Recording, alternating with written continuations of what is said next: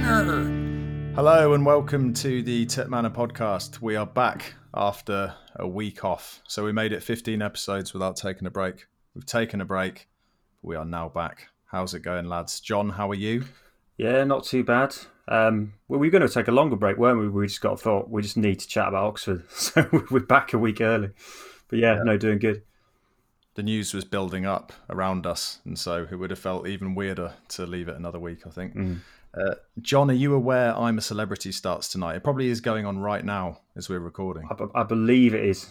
Yes. Are you a fan? I'm behind the part. I do like Anton Deck. I'm not that asked about I'm a Celeb, to be honest.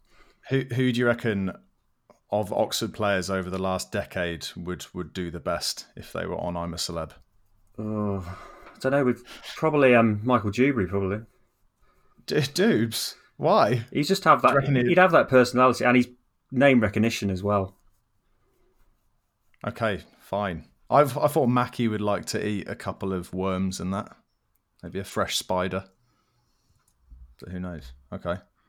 Jack, you're back. How's it going? Yeah, not too bad. Had my own little international break.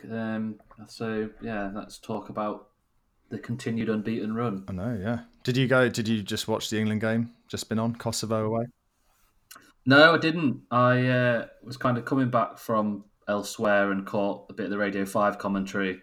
It didn't sound very inspiring, so I left it alone. They're pretty tidy, Kosovo. They gave us a decent run for our money at home. But it's now getting to the point where we're favourites for the Euros going into next year with some bookmakers. And it's not just because all England fans just optimistically splash all their money. Like we've actually got a good team. And also a lot of the other nations that are usually strong seem to have just fallen away with their squads.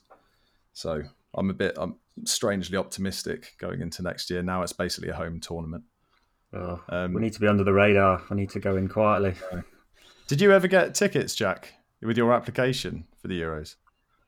Oh, what, for any of the games? No, but because I'm in the England Travel Club, I'm essentially guaranteed a ticket to all England games. Nice. So I'll most likely do all the group games and then decide from there. Well, check you out. I just didn't get anything. But I did apply for the game that I think is going to be in Dublin that we're probably going to get. And then Yeah, if we win the group, we play in Dublin, yeah. Anyway, we've got stuff to talk about today. So we've got loads of news to go through, which will probably take us 10, 15 minutes or so. We'll talk about the Hayes and Yedding game. Feels like a million years ago now. We'll go through what happened at Crawley midweek. We'll talk about what's gone on in League One, be it that we haven't played. We'll preview Southend. We'll have our On This Day section. Do we have an On This Day section? We do. I've done it. Oh, I love it, John. I love it. We'll do the last pick 11. I think we're on wingers still. And we will wrap up with the quiz that Jack is doing this week. Oh no, a head-to-head between me and John. I didn't think about this. I'm on another post-wedding knackered session, so I'll probably repeat last pod's poor performance. Oh, let's hope so. Fingers crossed. Right, on we go.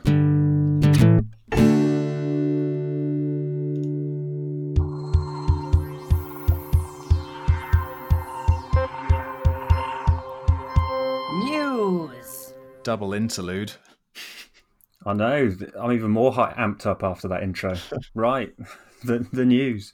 So we've got to start on the biggest news, haven't we, chaps? Really, that the training ground lease. So Oxford are going to take over the lease and management of the ground, which has taken 23 years to get this sorted, and it's really important for so many reasons that we'll chat about. I mean, one of the main ones is pure and simple. It's about we can now make revenue out of the training ground as well as having a permanent home as well. But that's supposed to trigger about a 6-figure fee in terms of, instead of paying rent to the previous management company, we'll actually be able to generate income from the public using the facilities there. I think there's a cricket pitch and some 3D pitches that they aren't even being used, but we can rent them out for people to use. So that's incoming revenue stream. And the other thing to mention about it is it's got to come with a really nice sort of community engagement plan. So we'll hold, the local school football finals. There's lots of nutrition, fitness classes for vulnerable groups, people with mental health, experiencing homelessness. And generally it will be an open facility for community use, bar a few exceptions. So I think it's it's all good for all manner of reasons, as we'll touch on. But I mean, sure, big step and all credits to the board. Sure, we agree with that? For sure. Yeah. I think it was 23 years is the length of the new lease that we've got. And it was even longer that we were kind of scouring around trying to get a permanent base sorted out. Yeah, the Chris Williams article on the Oxford website is well worth a canter through and illustrates that how up and where and all over the place we've had various training grounds. So that's definitely worth a wing. But Jack, it's a big building box ticked, isn't it, in terms of key things to get right? Yeah, and I think for a club of our size, having a training ground that becomes a community asset is vital, because we always go on about being the only professional club in Oxfordshire, but we don't maybe see it on the gates. So if we can build that real community experience and alongside that get people interested in Oxford United as well, it can only be a positive thing. And I think we'll touch on it in a minute, but it sounds like Neil McWilliams has done a fantastic job in the background, because he often gets criticised for kind of what does he actually do. But Chris Williams, amongst others, has really singled him out for high praise. So clearly he's doing really good things, actually. Now, I don't give Mr. Mac any abuse. I think that's other people. You just always emphasise Mr. Mac. I'm like, okay. Yeah. You're obviously, misbehaved at school, and he... I saw him, I think it was him, as I was like rushing back to the train station after Rotherham away.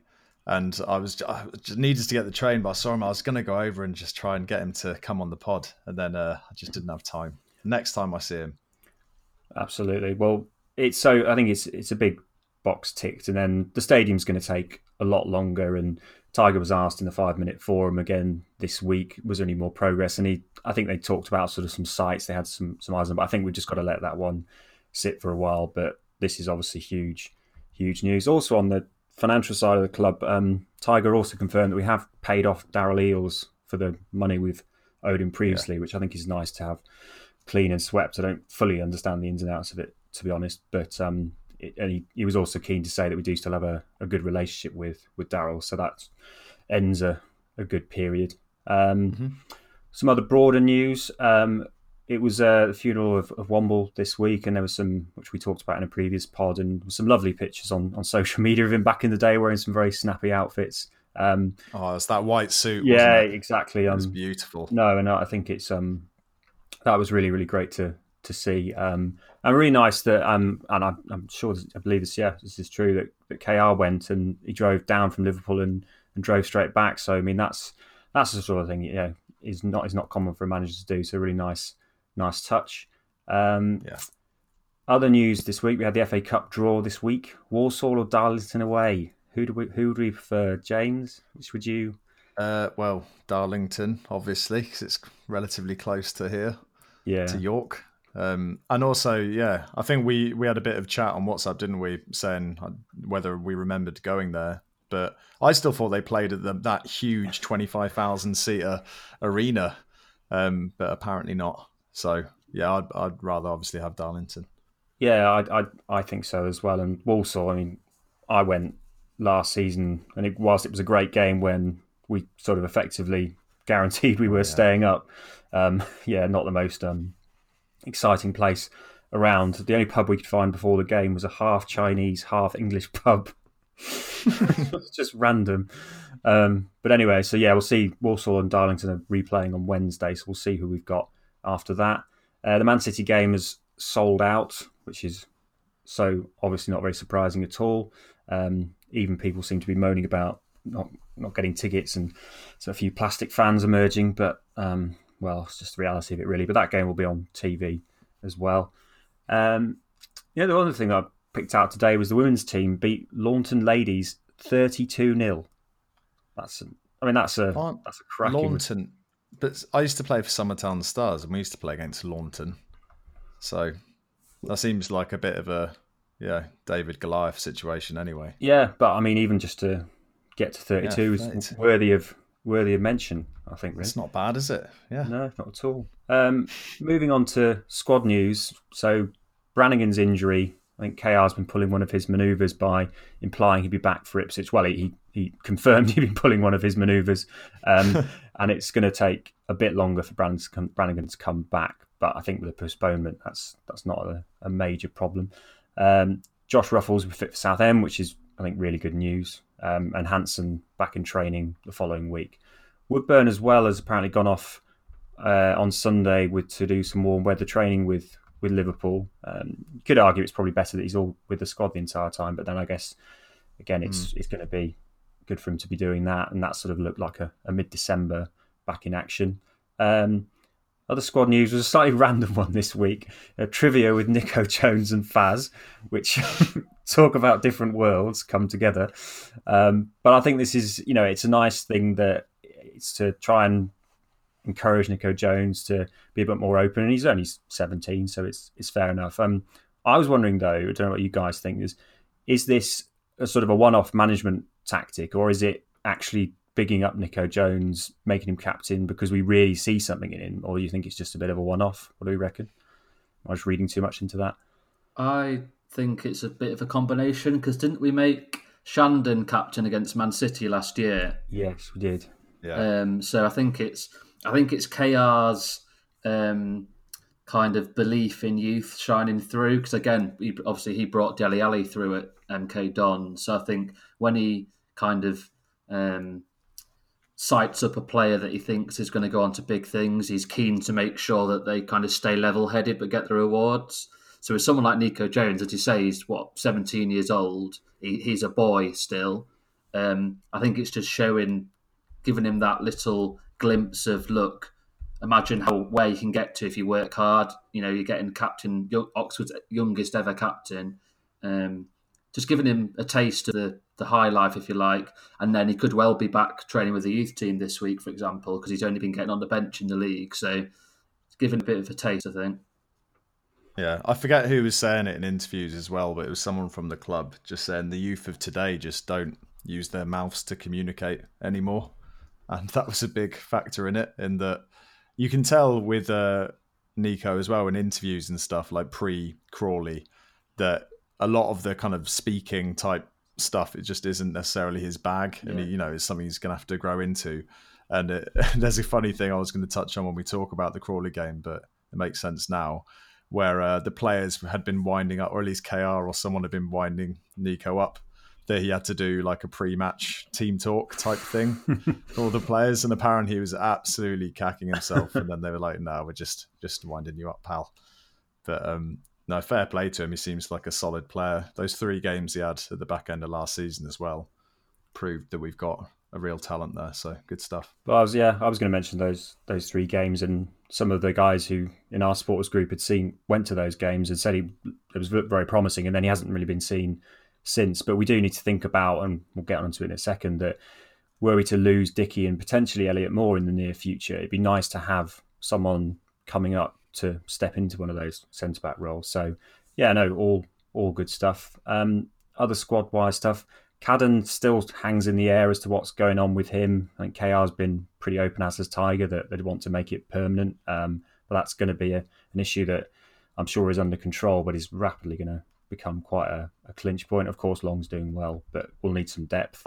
I don't understand how we could, if you're Columbus Crew and you sign a player who's then gone on and has got better, probably, since he's been signed and gone out on loan again, like to then sell him on a permanent basis to someone just would be so bizarre. I know circumstances change and maybe something would change at their end, but it seems highly unlikely, right? Well, the price of him would surely go up as well to what we probably couldn't afford. So, yeah, I think we need to brace ourselves for that one. And he's obviously, he must have committed to moving to the US to want to play over there as well, unless it really is some sort of bizarre transfer dodgy manoeuvre, as it was hinted at. It's been a very strange process right from the start, hadn't it? Because originally we were signing him permanently, then suddenly Columbus Crew turned up. Then there was all the rumours that, like you just said, we were kind of sidestepping the whole compensation laws.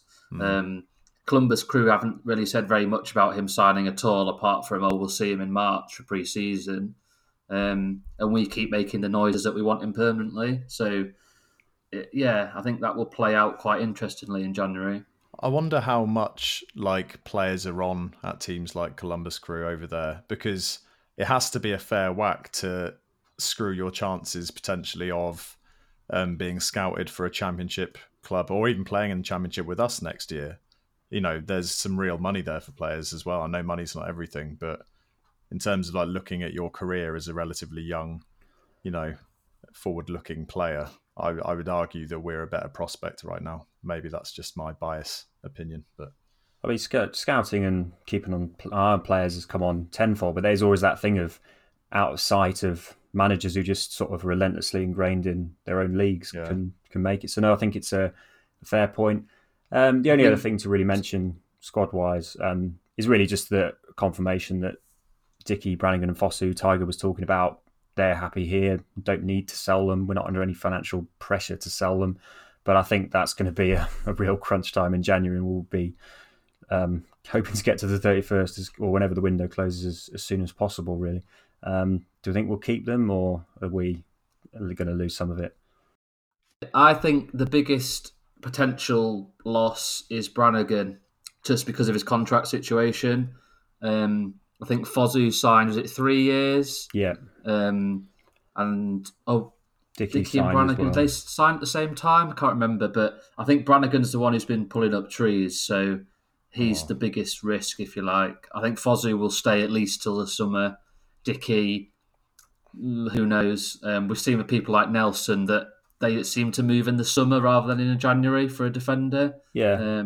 So I'd say Brannigan's the biggest risk. How long have Dickey and Brannigan got left on their deals? A year, maybe, max. A year from next summer, basically. Yeah, I think so. Yeah. I think that's right.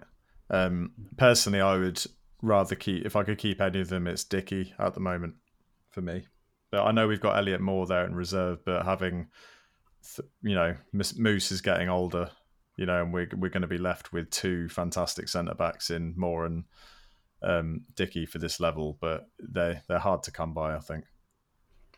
Yeah, I think the only thing to conclude the news would be to add to that is that KR mentioned that he is doing a bit of scouting, looking around at some games. He mentioned Swindon Salford in terms of striker and looking at players with January in mind. So I guess that will be a bit of an indicator potentially as well who comes in there. But I mean, it's a positive position overall. Well, there'll definitely be fees involved should it happen. So yeah, I think we've just got to look at it as a continuing show of what we're the sort of the players we can develop, really.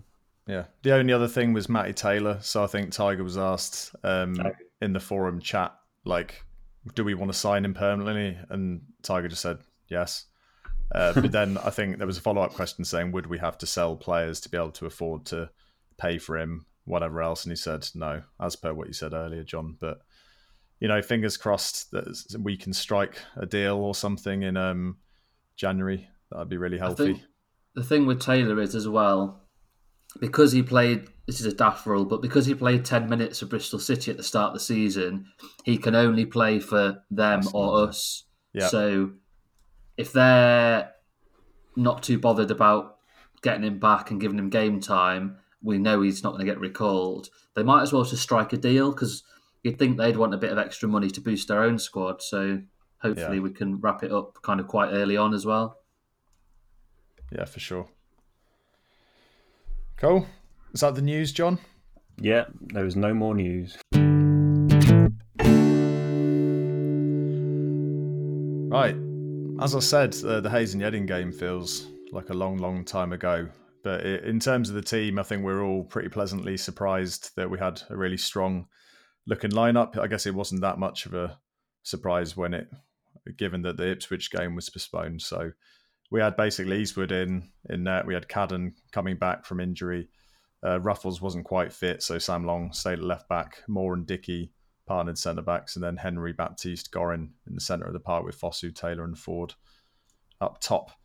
So the game, we looked, I thought, incredible in that first half. I know, again, you've got to consider the quality of opposition, but in these types of kind of tough games, I think KR, or someone was saying afterwards, maybe it was it was Kinneborough who was on Radio Oxford, and he kept saying how easy Hayes and Yedding were making it, like how polite everyone was being around the place, how nice the pitch was, etc., etc. And played into our hands a bit, but it kind of did feel a bit like that in the first half. I don't know what you think, John, watching the game. We were kind of dominating possession from the start. I think it was a reflection of the quality and the composure we had, that they just couldn't get near us because we were very much on it. Gorin was absolutely running the show at times, and yeah, they could perhaps try to put a few more tackles in on us, but I think it was a testament to how well we were playing, and they knew what they were up against, so they were probably being relatively cautious. So yeah. I don't quite buy that too much. Fair enough. So early on, Matty Taylor had a goal ruled out for offside. Really nice move. I think his complaint when he ran over to the lino was that he felt he was actually behind the ball as it was played across from Cadden. Fosu then hit the underside of the bar with a great, what do we call it? Like a knuckle puck. No, that's something from the Mighty Ducks. What do I mean? Knuckleball. Yeah. Yes. Is that a thing in the Mighty Ducks? I think it is. The big lad. We're calling it. It's been established now. Knuckle puck. Knuckle puck shot. Great knuckle puck shot. And it came like smashing down off the underside of the bar. I think Martin Keown made a little noise of excitement, which is all you're ever going to get from him. Oh, God, yeah. His son used to play for Summertown Stars when I was there as well. So you used to see him all the time at the sidelines of the pitches as you walked around. I was once in a lesson at school, and he came in through the door with his son, and he was obviously having a look around to see if he wanted to send his child to the school, but he's just sort of like just charged in and was like, "Oh, carry on, lads." And I was like, "Well, thanks for that, Martin." It's Martin Keown. Yeah, it was just burst through the door, Martin Keown there, and that was it. That's anyway. Nice. Did his son go to the school? I don't think so. Well, I mean, we all threw things at him and all that sort of. Do you need to raise something to the police if he's just storming in schools and then walking out again? I assume it was his child as well. If it wasn't, it really was a bit dodgy. Okay. But anyway, Martin, if you're listening, that was banter. Yeah. Okay. Certified. Taylor was then played through by Baptiste a bit later on in the first half. He tried to kind of take around the keeper, who then did very well to kind of smother the ball at his feet.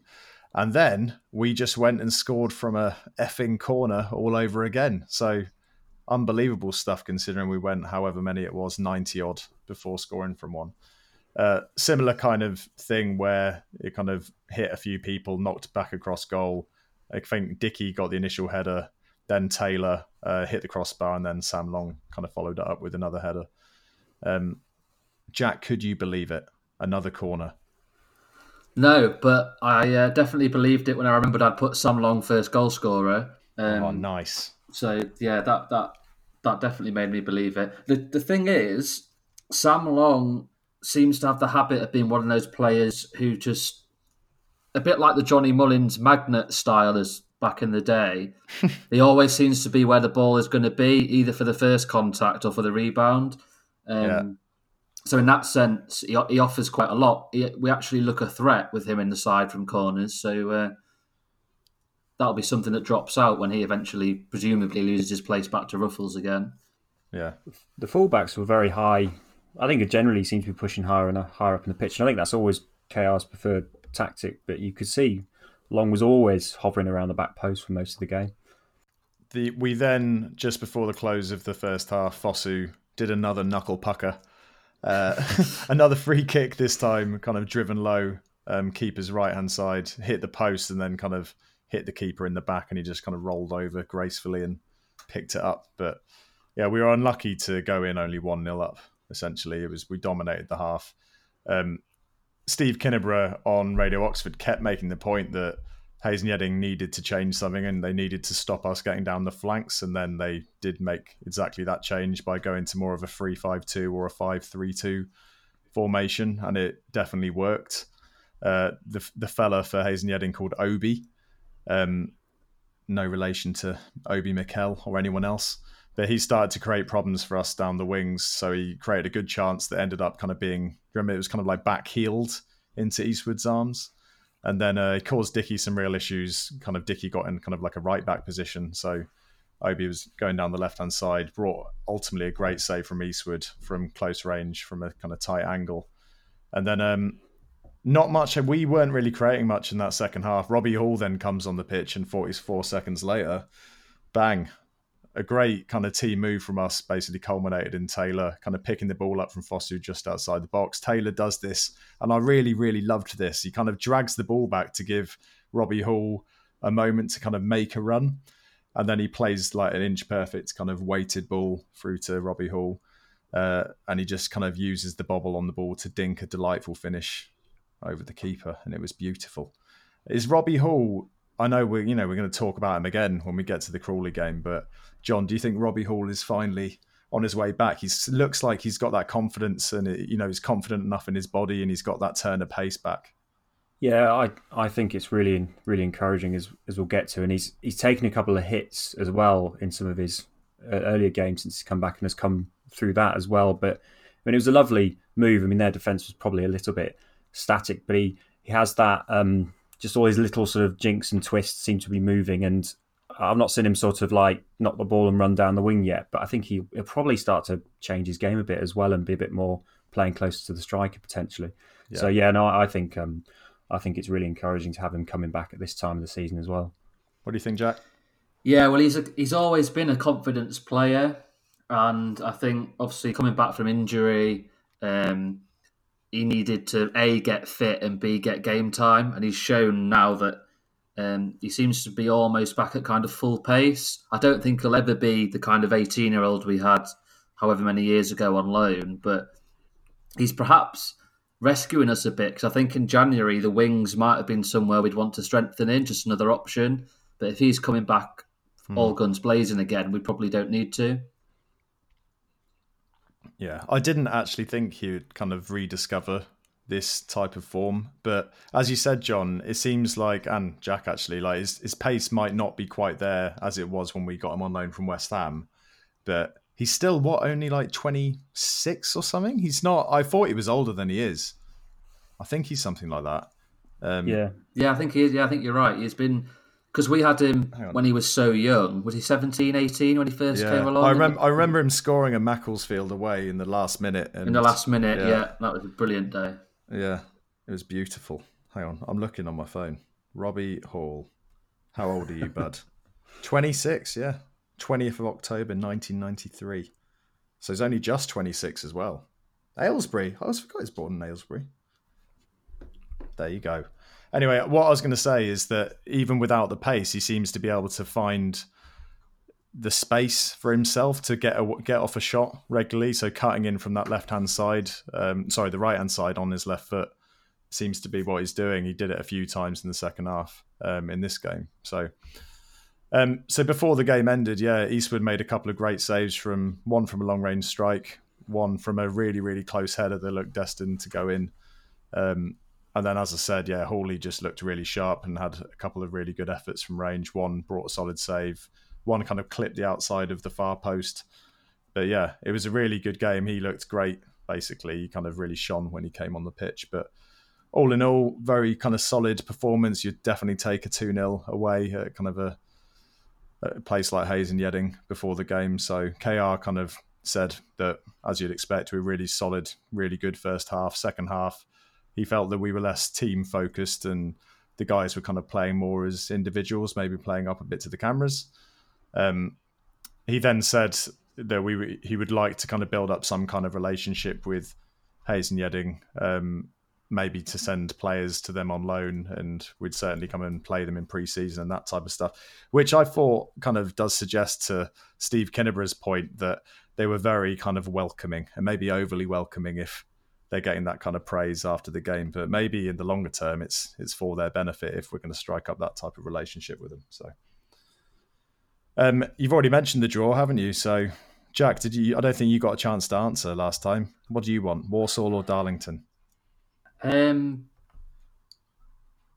don't know. There's positives and negatives to both. I can't go, so I'm not as set on Darlow. Darlow's new ground is very similar to Hayes. Walsall seem to have a good win this weekend, so we'll see. I mean, you just didn't answer the question. You've got to pick one. Walsall. Fine. Okay, right. Any other comments on that game? John, I guess you were watching it in the pub with Ben, weren't you? Yeah, we dominated an area of the pub and annoyed many Man City fans who turned up for the game later and couldn't believe why we were so obsessed with this game. But yeah, it was good fun. Oh, me and Shanks in the Derby Sports Bar started off around the main screen, and as soon as people started drifting in for the early coverage of the Man City game, they asked us to move, but they actually gave us our own private booth in like the back room, and then nice. Gave us table service as well. So yeah, it's brilliant actually. Good stuff. They thought you were from Oxford, and that's just what you deserve. Well, yeah, I imagine so. The bar manager was a Leeds fan, and he went from being really knowledgeable. So he said, "Oh, we bought Roof off you, didn't we? Oh, we did really well for you guys. Oh, we've sold him, blah, blah, blah, blah." And then he went, "Oh, what league are you guys in? It's a national league, isn't it?" And we were like, "Whoa, hold on a minute." You should have chucked your glass at him. Well, yeah. Disgraceful. Right. Anyway. Nothing like wrapping up a section with some assault chat. Assault banter. Yeah. Jack, I think it was you that put a bit of a comment around this competition. I know we talked in previous pods around this competition, but you summed it up so beautifully, and I wish I kind of copied and pasted it so I could read it out. But you're basically saying that, for this competition... I was quite impressed with how I worded it as well, actually. I think I said something along the lines of, I think the competition is ridiculous having the academy teams in, but if we can use it to our advantage by blooding our own young players, getting them experience, making a bit of money along the way, then that's great. You've got to make the best out of a crappy situation, if you like. Yeah. And we've seen now, I haven't done the numbers, but it must be 8, 9, 10 of our youth team over the past couple of seasons who've got game time. Yeah. We've seen Nico Jones be captain. We've seen Tyler Goodreham become the youngest ever player. Spazov, Lopez, Lofthouse, Stevens. I think we finished with about 7 or 8 academy products or current academy players on Tuesday. So yeah, that's better than playing a one-off friendly every 3 weeks for the under-23s. So there is some positive to it.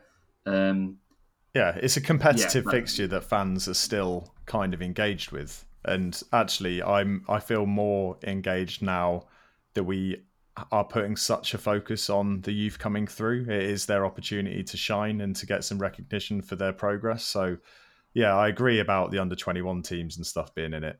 But I'm actually really quite enjoying it this year. It's really relaxing. It's not stressful to listen in either. There's always, a bit of a friendly atmosphere. It's quite nice, basically, listening to Oxford when there's no stress or tension associated with it. So, John, where are you at with it? Same kind of stuff? Same sort of thing. In previous seasons, for example, when we were trying to get out of League Two, I was always in the camp of like, nope, just these cups are not important. We just need to focus on the league, be fresh. But we're not in that space anymore, and I think our players just need playing as many games together. This is got a good nucleus of players that you think will stick around for a little while. So for me, it's just about more time on the pitch and I echo the points you made about young players. So it's a necessary evil, I suppose. Yeah. So as we said before, Nico Jones captained the side. Anthony Ford actually went back to right back, and KR was talking with the Oxford Mail before about how kind of with Cadden's future up in the air and it potentially leaving in January, maybe Ford can do a job there.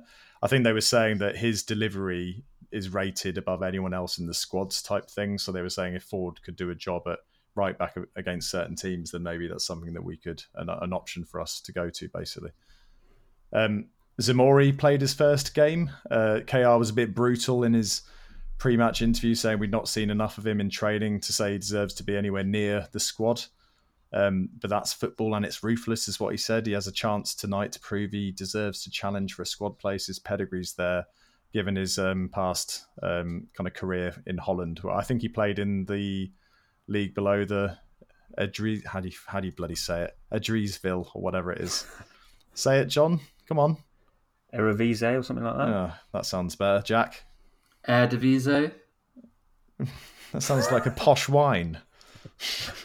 I'll have some Eredivisie, please. Anyway, We made 7 changes, basically. Sorry, they made 7 changes, Crawley, and they were playing Morecambe yesterday. How did they get on? I think they drew 1-1 in the end yesterday, but they were basically prepping for that game. Morecambe were really struggling, so they needed to rest players themselves. So we had Burko come in left back, Jones with Messinho forward right back, Gorin, Sykes and Baptiste, pretty strong central midfield, Zamori, and then Danny Adji back from the dead up front, and then Robbie Hall got a start as well after coming on, as we said, in the Hayes and Yedding game. So started pretty well. Baptiste had a chance cleared off the line very early on, and then we kind of got that goal. So Hall scoring in his third goal in 3 appearances, and it was quite a comical goal actually, and it was made even better by Crawley fans kind of going way when they thought Zamori had fallen over the ball and kind of lost the chance, but he managed to play it back to Robbie Hall, who hit a pretty weak side-footed effort, kind of a grass cutter along the floor, and then the keeper decided that he just couldn't be asked and just let it go through his legs, which was great. So we took the lead. But what was fantastic, if you listen back to the highlights of that, Crawley guys are giving Zamori a load of jip, then he gets a nice assist for a goal. So you can hear what I really liked about this game is on the radio, and looking back to the highlights, you can hear KR's vocals just going absolutely batshit crazy on the touchline throughout the whole kind of game. And at times you could hear, I think the Radio Oxford guys were wondering whether they need to just every now and then just try and bleep or just say apologise. But he was bollocking Rob Hall all the time. Hawley. He goes up to a tone that is just hard. It's very hard to reach. I mean, I feel like I can hit a note at times, but not quite like KR can. It reminded me a bit of Billy Turley. And Billy Turley used to shout. His voice was so squeaky, it was unbelievable. Yeah. Billy Turley. What was Billy Turley's song again? Why has that gone out of my head? It's rude, isn't it? Actually, let's not sing that. Something about your wife, I think. Yeah. It's come back to me. Anyway, Danny Adji had a good chance, and actually he looked pretty comfortable on the ball. So he was played through by Moose, like very straightforward kind of through ball right from the back, but kind of really good first touch from Adji. He made space for himself to get a good shot away, and then decent save by the keeper this time. We then got a penalty, so Dan Adji, he kind of had a goal-bound shot, hit an arm at close range. It was harsh, but it did look like it was going in, so, don't know, 50-50. KR was then shouting dramatically, Harley, 40! From the side, as in it was either Ford or Hall that he wanted to take it. Ford stepped up this time, and a decent penalty. Crawley then went down. Did we go into... We went in 2-0, didn't we, at half-time? And then they came out early on in the second half, got a scrap-a-do of a goal, which was just horrible. It was one of them where we just couldn't really clear our lines, but, it was just a bit unlucky, I guess. Sykes managed to kind of get into his stride, had a great chance, well saved by the keeper. And then another penalty. So Sykes dispossessed the Crawley centre-back, who was just flabbering around, got the wrong side of him, and then was brought down, red card and penalty. It looked mega soft, but I guess you just couldn't really see it from the angle of the highlights. Robbie Hall steps up, down the middle, 4 goals in 3 games. Decent stuff. I guess there's not that much more to say about the game, is there? It's a difficult one. John, were you listening in, or did you catch up on the highlights? Or I've seen the highlights. I mean, it just seemed to be, I guess because the fans, no fans there, but it seemed a very open game, and we were going through the lines like anything. And one of our Yorkshire Yellows, George Fryer, was down at the game. he was so keen because he moved down to Brighton. He was so keen to get to a game now that they're all basically in the north away games, and he was sort of giving us various comments on it. He was just saying they were pretty rubbish and barely had any possession really. So I think they just seemed very poor. Yeah, I was telling George to give it large to the Crawley fan that turned up to a game with like 200 people at it with a bloody drum. Oh, God, yeah. God, unbelievable. Jerome was very upset when he saw that coming through the turnstiles. Sam Long came on, cleared a header off the line, put the ball quickly up the pitch to Fabio Lopez, who kind of cut inside well, drew a really good save from the keeper. That would have been a really nice touch if he managed to notch a goal. Again, looked pretty comfortable on the ball when he came on. And then we got another penalty. So by this time it was pretty comical for, I think, the Crawley side of things. But Sykes played a good ball through to Dan Adji. Keeper brought him down. It was a very theatrical dive, but who cares? Hull steps up again, low left-hand corner this time, and then that's 5 goals in 3 games. Penalties count, don't they, Jack? When we're looking at form and stuff. Yeah, definitely. Oh, definitely. Like when we had Rob Duffy, he was penalty king. They definitely used to count because he was my hero at the time. So yeah, penalties count. He did love a pen. So that was it. 4-1. Reaction. KR basically said Sykes had a great performance. Talked about how there are 3 17-year-olds on the pitch. Talked about how Robbie Hall got a hat-trick, be it 2 were pens. Had a bit of a laugh about that. Talked about Nico being the youngest ever captain. And Tyler Goodrum came on as well and was the youngest player. And it was a lovely interview with him on Yellow Player. I don't know if you guys caught it. He was kind of gesticulating like Tony Blair with his hand, which was lovely. But I'm sure he'll grow into the interviews. But he sounded like a very intelligent young lad. And let's hope that he gets a few more minutes and maybe in this competition as we go on. I was going to say, actually, his interview style and the way he presented himself was actually very good. We were talking about Nico Jones earlier, who seems very shy in front of camera, at least. Whereas I thought Tyler Goodrum was really kind of confident. And for, 16? He's way more confident than I would have been. So he looks quite level-headed young man. Yeah. He seemed like a good lad. And also, apparently, his first few touches on the pitch were brilliant. I think Chris Williams was laughing about how Callum O'Dowda's first few touches, he fell over the ball once and then I think he did like a foul throw-in or something, the second touch. I don't remember what it was. Anyway, they laughed again about Nico Jones and his nerves leading up to kick off and him having to do the team talk. They talked about that. That was funny. But yeah, KR was saying, he made a point saying that I don't know how much he plays on this type of thing, but he was saying it was actually a huge game for him. And he highlighted how important it was for the club to kind of demonstrate our confidence in bringing the youth through. And we've talked about it when we were chatting about the competition as a whole, but I kind of get that and I'm definitely buying into it now. And he obviously thanked George and the other 99 fans that came along. Which was really good. And he said the players made a big effort to go over. And I think Robbie Hall was having pictures and stuff. So that was great. So the draw. So we drew Exeter. I think we had to have an away tie, be it that we finished second in the group. So we've been drawn yesterday away to Exeter City in the second round. And we're in the... I didn't really understand how this competition works, to be honest, but we're in Southern Group B, John. Does that excite you? No. Okay.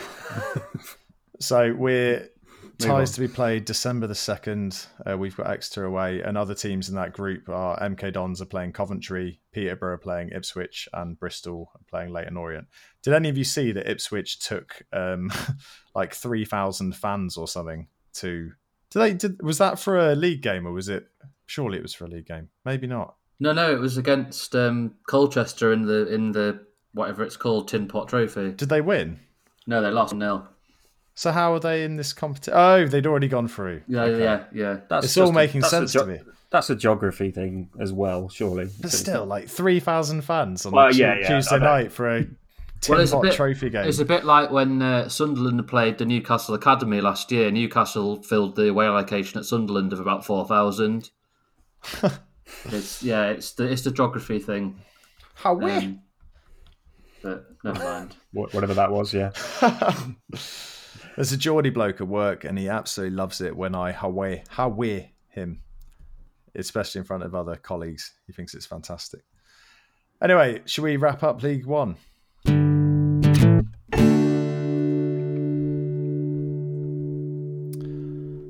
Okay, I guess I'm wrapping up League One. We didn't really agree who was doing this, did we?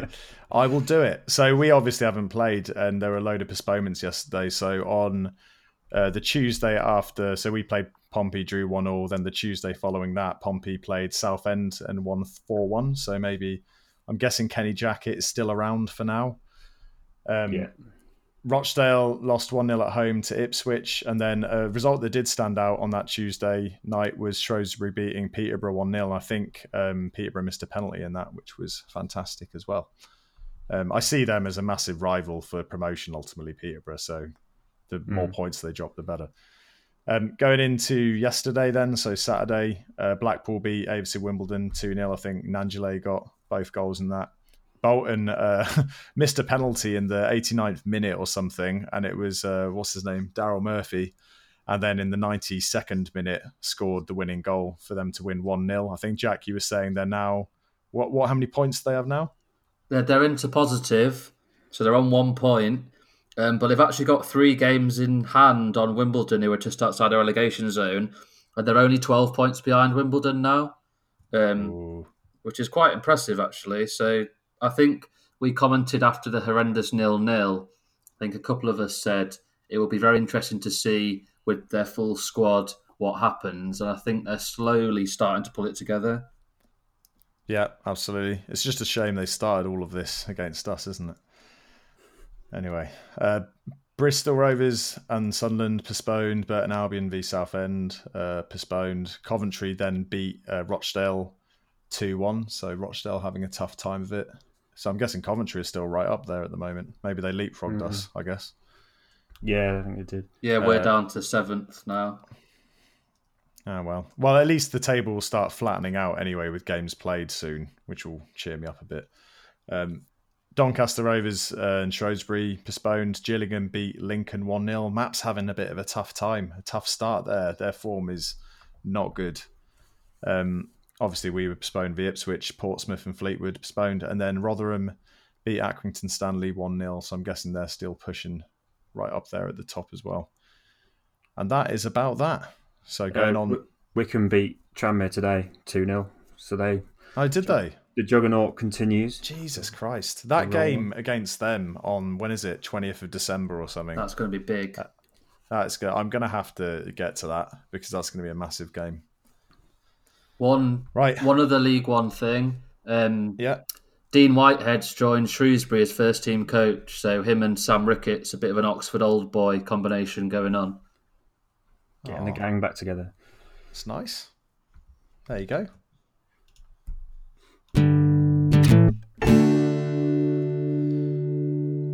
Right, so Southend next week.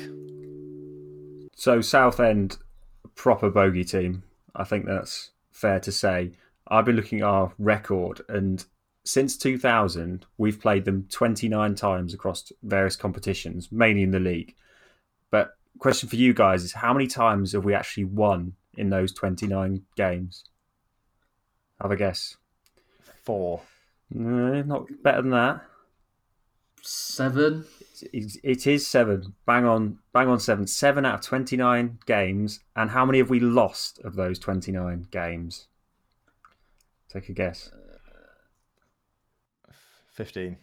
Not close. It's 17. We've lost to them 17 times, which is just painful, really. I mean, to be fair, our recent in the 80s we had a better record against them, but our recent record isn't too bad in the grand scheme of things against that backdrop. We've won 2, drawn 2, and we've lost 1, but we haven't won against them for some 2 seasons when Ricardinho and Henry scored. I think it was away at them. So, but you know, it's they're in a shocking position, really. I mean, they're 22nd, and I think they're effectively rock bottom if you take Bolton as a bit of an exception. And they've conceded 48 goals. Wow. And they've only scored 17. They haven't won since the 21st of September against Milton Keynes away, which is... All of this is making me extremely nervous. Yeah, well... I can't make it any better, I'm afraid. They did win their last game against AFC, which was in the Tin Pot Trophy, and they seem to be making a big deal about how that's a turning corner. But then the game before that, they lost to Dover in the FA Cup. And of the last 10 games, they've lost 9, which included a draw, and they were beaten 7-1 at home by Doncaster, which did for old Gary Waddock. So I really can't make it much better. I mean, Sol Campbell... The genius that is Sol Campbell has come in with Herman O'Rides and Andy Cole, which is quite an old school team. They've mean, Southend have just played Portsmouth, Sunderland, and Ipswich. It's a pretty hard game, which they've lost all of them. It's a hard game to start with, but I think that's just me trying to find a glimmer of positivity. And Campbell's got a hell of a job on there. It's a slightly worse position than what he did with Macclesfield, and it's a league higher. So I think we'll see where he gets to. Players wise, I mean, I don't really know many of their players, and Simon Cox is the one that always seems to knock up and score a few goals. And they signed quite a few players at the start of the season. It doesn't seem to have worked out. Didn't Cox used to play for Swindon? Reading. He might have played for Swindon as well, but I think he played for Reading. I mean, Jack, do you know any of the Southend players? You know, got a good knowledge of these things. They did sign Liam Ridgewell at the start of the season. I don't know if he plays. No, I did look at him. He's technically listed, but he's apparently not training with them. And Campbell said, he's basically out of the picture. So the only other one is Nathan Ralph. We tried to sign, I think it was last season from Woking, but he went to Dundee instead. Well, their chairman, Ron Martin, love a good Ron. He's been absolutely brutal on their players in some of his comments. A number of them are not in our plans. We thought we'd sign better. So yeah, it's a real expletive show down there by the sounds of it. Simon Cox, by the way, he did play for Swindon, and he had better than a goal every other game record for them, which is decent. Then he went to West Brom, then he went to Forest before he went to Reading, basically. He reminds me of Simon Yeo, who used to play for Lincoln, just that sort of good striker that just always gets in the right place. I think they're changing. I mean, looking at their formations, for example, they're chopping and changing. They were playing 3-4-1-2. Last game they played 5-3-2. So I think it's still a work in progress. But in theory, they've had a few days they will have had a few days to install Campbell's grandiose ideas. So who knows? Predictions, Jack? What do you reckon? Well, it's one of them, isn't it? You've just destroyed our kind of hopes through the stats, but I think if we score early, we'll go on to win 2-3-0. But I think it won't be as easy as that, and we'll nick it 1-0 late on. I agree with Jack in that I think if we notch a goal early on or before half time, and they have to come out at us, I think it'll be a comfortable game, or we'll get more. We'll get a couple more maybe. I'm really nervous actually about this. If I'm gonna be I'll be pessimistic for once and say we'll draw 1-1 or something like that. But I'm hoping again we have a good start. But something's got to turn for them at some stage, you think, or at least they've got to try and kick on for a bit of a run. And given what happened when we were doing predictions for that Bolton game, I'm hesitant. I think there's a load of decent points well made there. I think it'll be an absolute battle. They'll probably be quite long ball, quite direct. I think we'll get through it comfortably enough, but we'll just have to, win the battles and that sort of stuff. But I think we'll win 2-3-0 if it opens out in the second half when they come on to us. Good stuff. Right, what have we got next? We're on this day.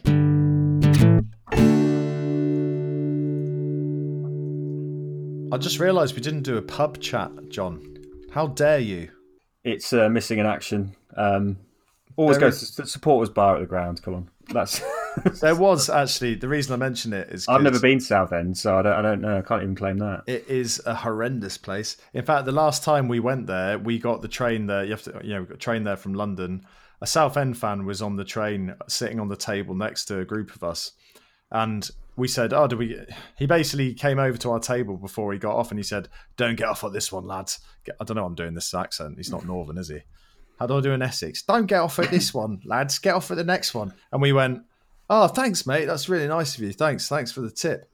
And then we waited until the next stop, got off, and we were absolutely fucking miles away. And he'd absolutely done us. So anyway, lesson learned.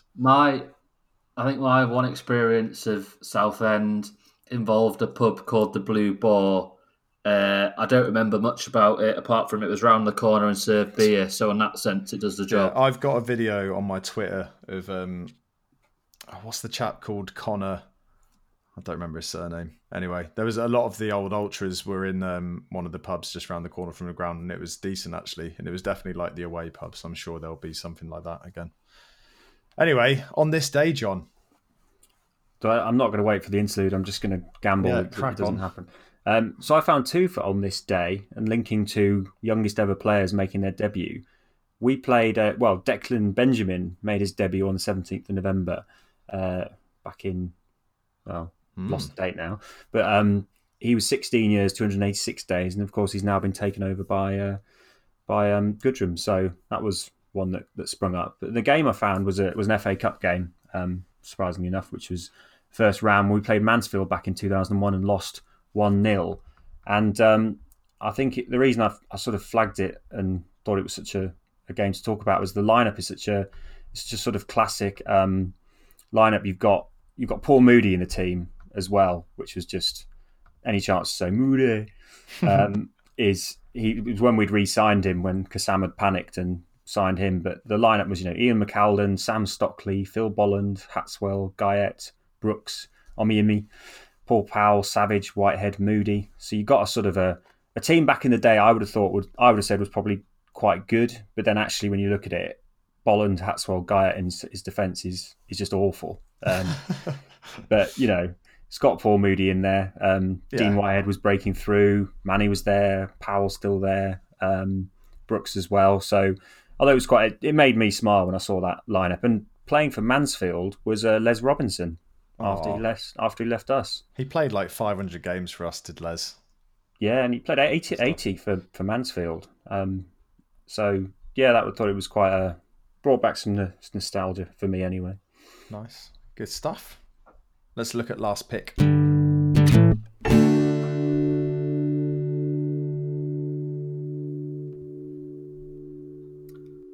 So,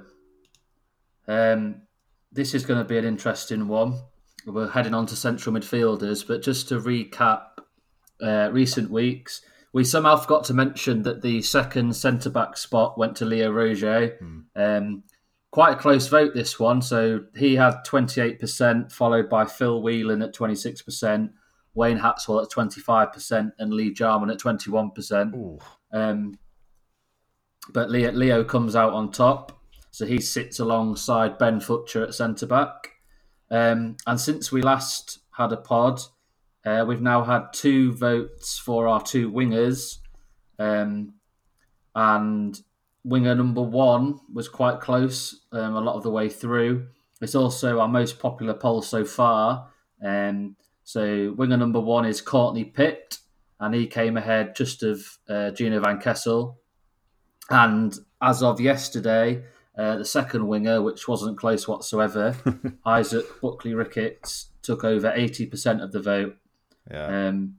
And that's probably as much down to his attitude and pure arrogance rather than his on-field his career. ability. His career has absolutely flopped now. It has. I think he went to Peterborough, signed a permanent deal, didn't play a game, and then has not found a club since. And you've got to think there's something about attitude in there that's causing that. He comes across as the classic young player who thinks he's made it big because he was at Man City and will probably soon rock up playing for kind of a Hyde United in the Conference North or something. And you do see a lot of them kind of about. But luckily, we never signed him permanently, so we didn't have to deal with him that long. Yeah, he must still be dead young. You never know. People have things going on in their life as well, don't you? Yeah, so that's true. He could come back through. Yeah. So then we move on to central midfielders, and I think this is going to be rather tough to even narrow it down to 8 possible suggestions, because at the last count we'd had around 25 different suggestions. Wow. Wow. So I'm going to rattle through as many as I can, wary that listing players becomes a bit dull after a while. But just a shout out to Rich Hanna on Twitter, who's getting very involved in all our last pick polls. I think he's probably named about the entirety of the 2003-4 squad so far. So yeah, fair enough. Thanks for getting involved. I think the first player to suggest is one that John's mentioned previously on our WhatsApp and things, is Peter Fear. So he came with a great reputation. He played 100 games and more for Wimbledon, signed for us, played 38 games over 2 years.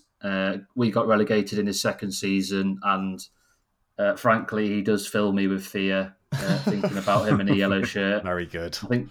I think John, you've mentioned don't you have a little quote about Peter Fear or something? Oh, it's just this thing that. Go on, James. What I was going to say, or a song, John. Not a song. It's just a rather not funny thing that me and my friend always say to him. Instead of saying, "Are you going for a beer?" we're going for Peter Fear. Cockney slang rhyming for beer, obviously. He did something like he retired from the game just to get some sort of compensation payment when he could have carried on playing for a club. It might have even been us, but he did something like he chose to retire to take the money rather than carrying on or something like that. But he wasn't great. And I think one of the things about players and why they should be in the last pick is if they come with a massive hype and are then just awful, that bumps them up the list. So that's one of the things I reckon he's got to be strong contender for. But, he had his moments and he had a bit of pedigree. Yeah. I think other ones that have been suggested were Chemi Fernandez, who was a Clotet signing. Oh, God, yeah. And, I mean, that entire season and Clotet's recruitment strategy was weird. And the fact that this bloke is now playing part-time football in Spain whilst doing a medicine degree probably sums up his ability. Thoughts? We signed him from Barcelona, man. He's awesome. That's what we all thought when came across. Barca B, what's that? No, Barcelona. It was Barcelona. Yeah. Chemi deserves to be there. I don't actually know how many times he actually got on the pitch in the end, but it was all very... I remember in pre-season, he did something good, and we were like, we're in. We're going to make millions off this guy. And we didn't. Yeah. Joe Citrone on Twitter suggested Eddie Hutchinson and Simon Heslop. Hutchinson, I think, much like Peter Fear, he played at a higher level and was seen as something as a bit of a coup for the conference. And in the end, he was terrible. And wasn't it him that cost us points in the first half of the Chris Wilder era? We had them deducted and then missed the playoffs by 2 points or something. Yeah, he got sent off a couple of times as well in key games. He was one I was going to put in there, kind of for the same reasons about the hype. I think you're in the same boat around Heslop. But yeah, he was nothing groundbreaking, but he did put a shift in and was reasonably solid alongside Asa Hall. Yeah, I thought Heslop was harsh, be it that he played 100 games for us, was relatively solid for the level that we were playing at. And he was decent. Where did he go after he left us? Luton? So I think he went to Stevenage, who were in League One. And then he was last at York, but he got seriously injured last year, and I don't think he's stepped on the pitch since. Rubbish. Then there's a few random ones that I'll rattle through. So Lee Fowler, who's, to be fair to him, his entire career seems to have been impacted by kind of off-the-pitch stuff. So he made one sub-appearance in the Cup and was released. Someone suggested Joe Burnell, who played 20-odd times in the 08-09 season and was one of the strange group of players that Darren Patterson pulled together, ignoring Bino, who obviously turned out to be a legend. He was a very rated, for that level. I remember when we signed him thinking that's a really good signing because he had a pretty good record at where he'd been, but then it just didn't happen. And he was just, I think we just one of those, he's available for transfer midway through the season and just went. Who else we got here? Rob Davies. I had forgotten about him until I read up on him. So he used to be at West Brom as a young lad. We randomly got him on trial. Again, I think this was a Darren Patterson signing. He played the first half when we lost 3-0 at Barrow live on Setanta on a Friday night and then was never seen again. And I do remember that the club never officially announced that he'd been released. He's got suggested. Lewis Chalmers, who was a random Chris Wilder loanee. Mark Ibeya, who listens to this podcast. Supposedly. Rob Wollaston was going to be one that I suggested because, again, he came with pedigree and just looked like he couldn't be arsed half the time. Dan Crowley, again, he was a loanee who came a bit, too big for his boots, but seems to have turned his career around. He's now at Birmingham with Pep Clotet, had a good spell in Holland. Adam Slade, one of the Yorkshire Yellows, suggested Samir Carruthers. Again, I think he never quite reached perhaps what he should have done for us, injury affected, of course. And I quite liked, he suggested Danny Hill, and his quote alongside Danny Hill was, he came from Spurs with lots of promise and was a bag of shit. So, fair enough.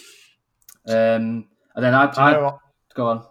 I was just going to say, do you know what I think we need to do? I know you've got a couple more to shout out, but I think we've got to have, be it that every time we do one of these polls, it seems like the most recent player will win regardless. So we might need to do like a pre-2005 players like poll and then post-2005. We'll do something like that for the two positions. Sorry, because there's a lot. I had a quick raid of the kind of soccer-based depths, and you could make your own 11 of bad central midfielders, but a few that did stick to the mind were Eddie Newton.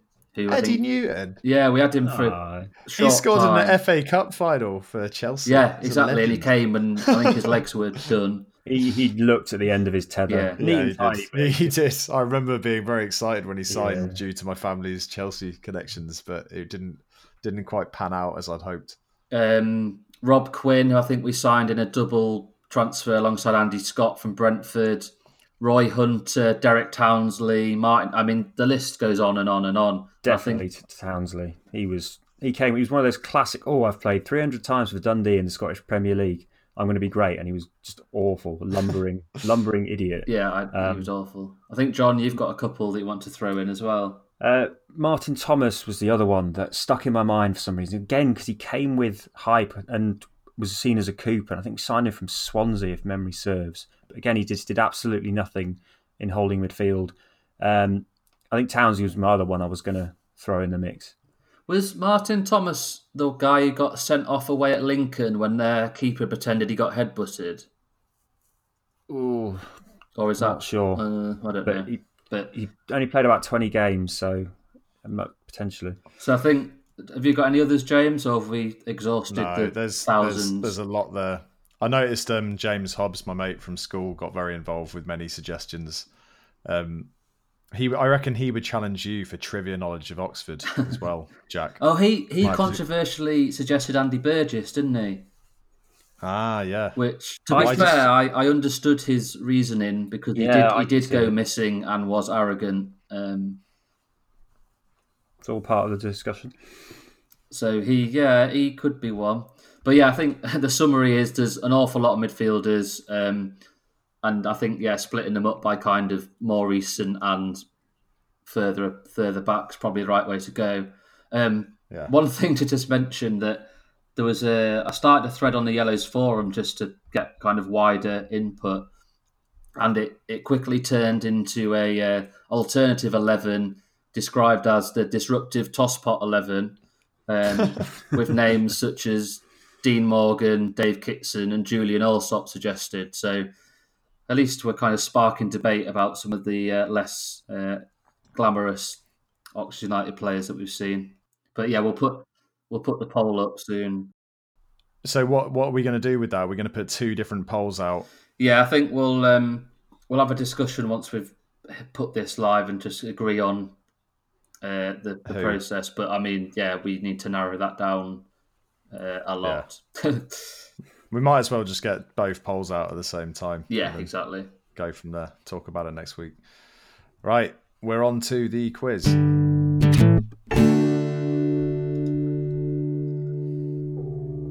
Okay.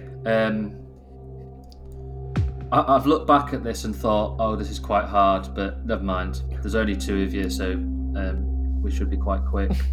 So this is called Youth or No Youth. So there's going to be 10 players where I'll read the player's name and then a brief description or stat. And And as kind of the usual process, first one to say their name gets to answer. And what I'll be looking for is the answer of youth if he was in the youth team at Oxford and did make an appearance in a first team competitive game. So he has to have played in a first team game.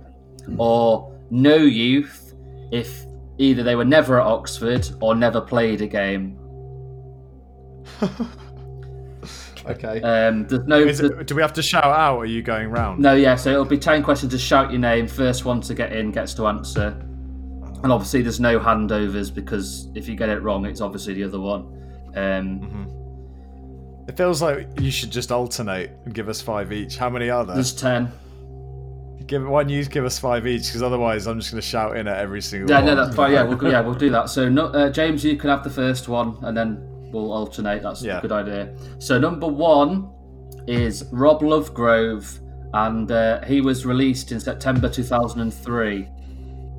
So was it youth or no youth? No youth. Correct. He was in our academy, but he never played a game. So you get one for that, James. Get it.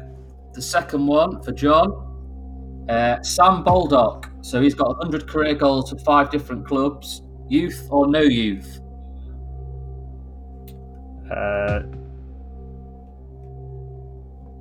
No youth. Correct. So he's never been at OUFC despite his family connections. Number 3, back to James. Andy Gunn.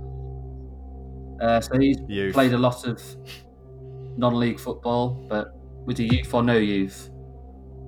Youth. Yep. So he made 3 appearances in, I think it was conference days actually. I remember it. Okay, number 4, back to John. Reece Burke, who currently plays at centre-back for Hull. Is he youth or no youth? No youth. Correct. Going very well. I'm very impressed. Number 5 to James. Adriel George, who's been capped for Antigua and Barbuda. Youth or no youth? Youth? Yeah. So he played four times under Chris Wilder. Back to John. Chrissy Allen, so an ex-Forest winger, now on the coaching staff at OUFC. Youth or no youth? Youth. Yep. Oh, this is getting tense. 3 each so far. Back to James. James Dobson. So he's now at Dagenham and Redbridge and plays on the wing. Is he youth or no youth? Youth. Yeah. 100% boys. I'm very impressed. Number 8. Mark Wright, who was captained 45 times by England. Is he youth or no youth? I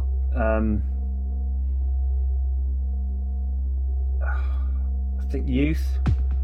Yeah, he played 10 times for us. Oh, it's coming down to the last one each. Right, James, your last one. Dexter Blackstock. So he's played for over 7 professional clubs. Was he youth or no youth? Youth. I think I played against him when I was a kid. Youth. Yeah, so, well, the interesting one, I had to look back. So he was in our academy, but he never actually made it onto the first team pitch. He only ever played in a non-competitive friendly. So he's a very interesting one. Where did he go? Southampton? Southampton, yeah. Yeah. I think we got quite a bit of money for him. Yeah. Shit, does that mean I got it wrong? Technically, yeah. Bad. But I mean, that's a harsh one. And then the final one, so for John to nick it, Brady Clark, who was an emergency goalkeeper signing for Ramon Diaz. Was he youth or no youth? I think he was youth. He was. Yes. So he played 4 times, and we had to drag him out of the youth team when I think Chris Tardif got injured. Well done, John. There we go.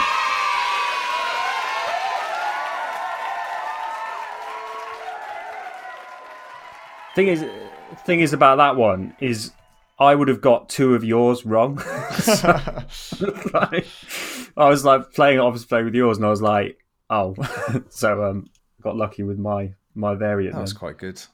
I enjoyed. Yeah, it was nice. Enjoyed that unique take. just over an hour and 15 as well. Oh God, yeah, it does. I noticed that we managed to get through the kind of match summary pretty quickly, but we always end up in this place these days. But Well, we had 100 That's central fine. midfielders to go through as well. So. That is true. So, who have we got? So next pod. We'll be talking about obviously how the Southend game has gone. We'll be previewing the second round, The FA Cup. Yeah, second round of the FA Cup, and I think that will probably be about that. Hopefully, we've got young Connor back and Ben back as well. We'll have to see. But as always, thank you to everyone that listens to the pod. We really appreciate it. And again, as I said in the last one, make sure that you listen to the Thames Men and the Fence End pods as well.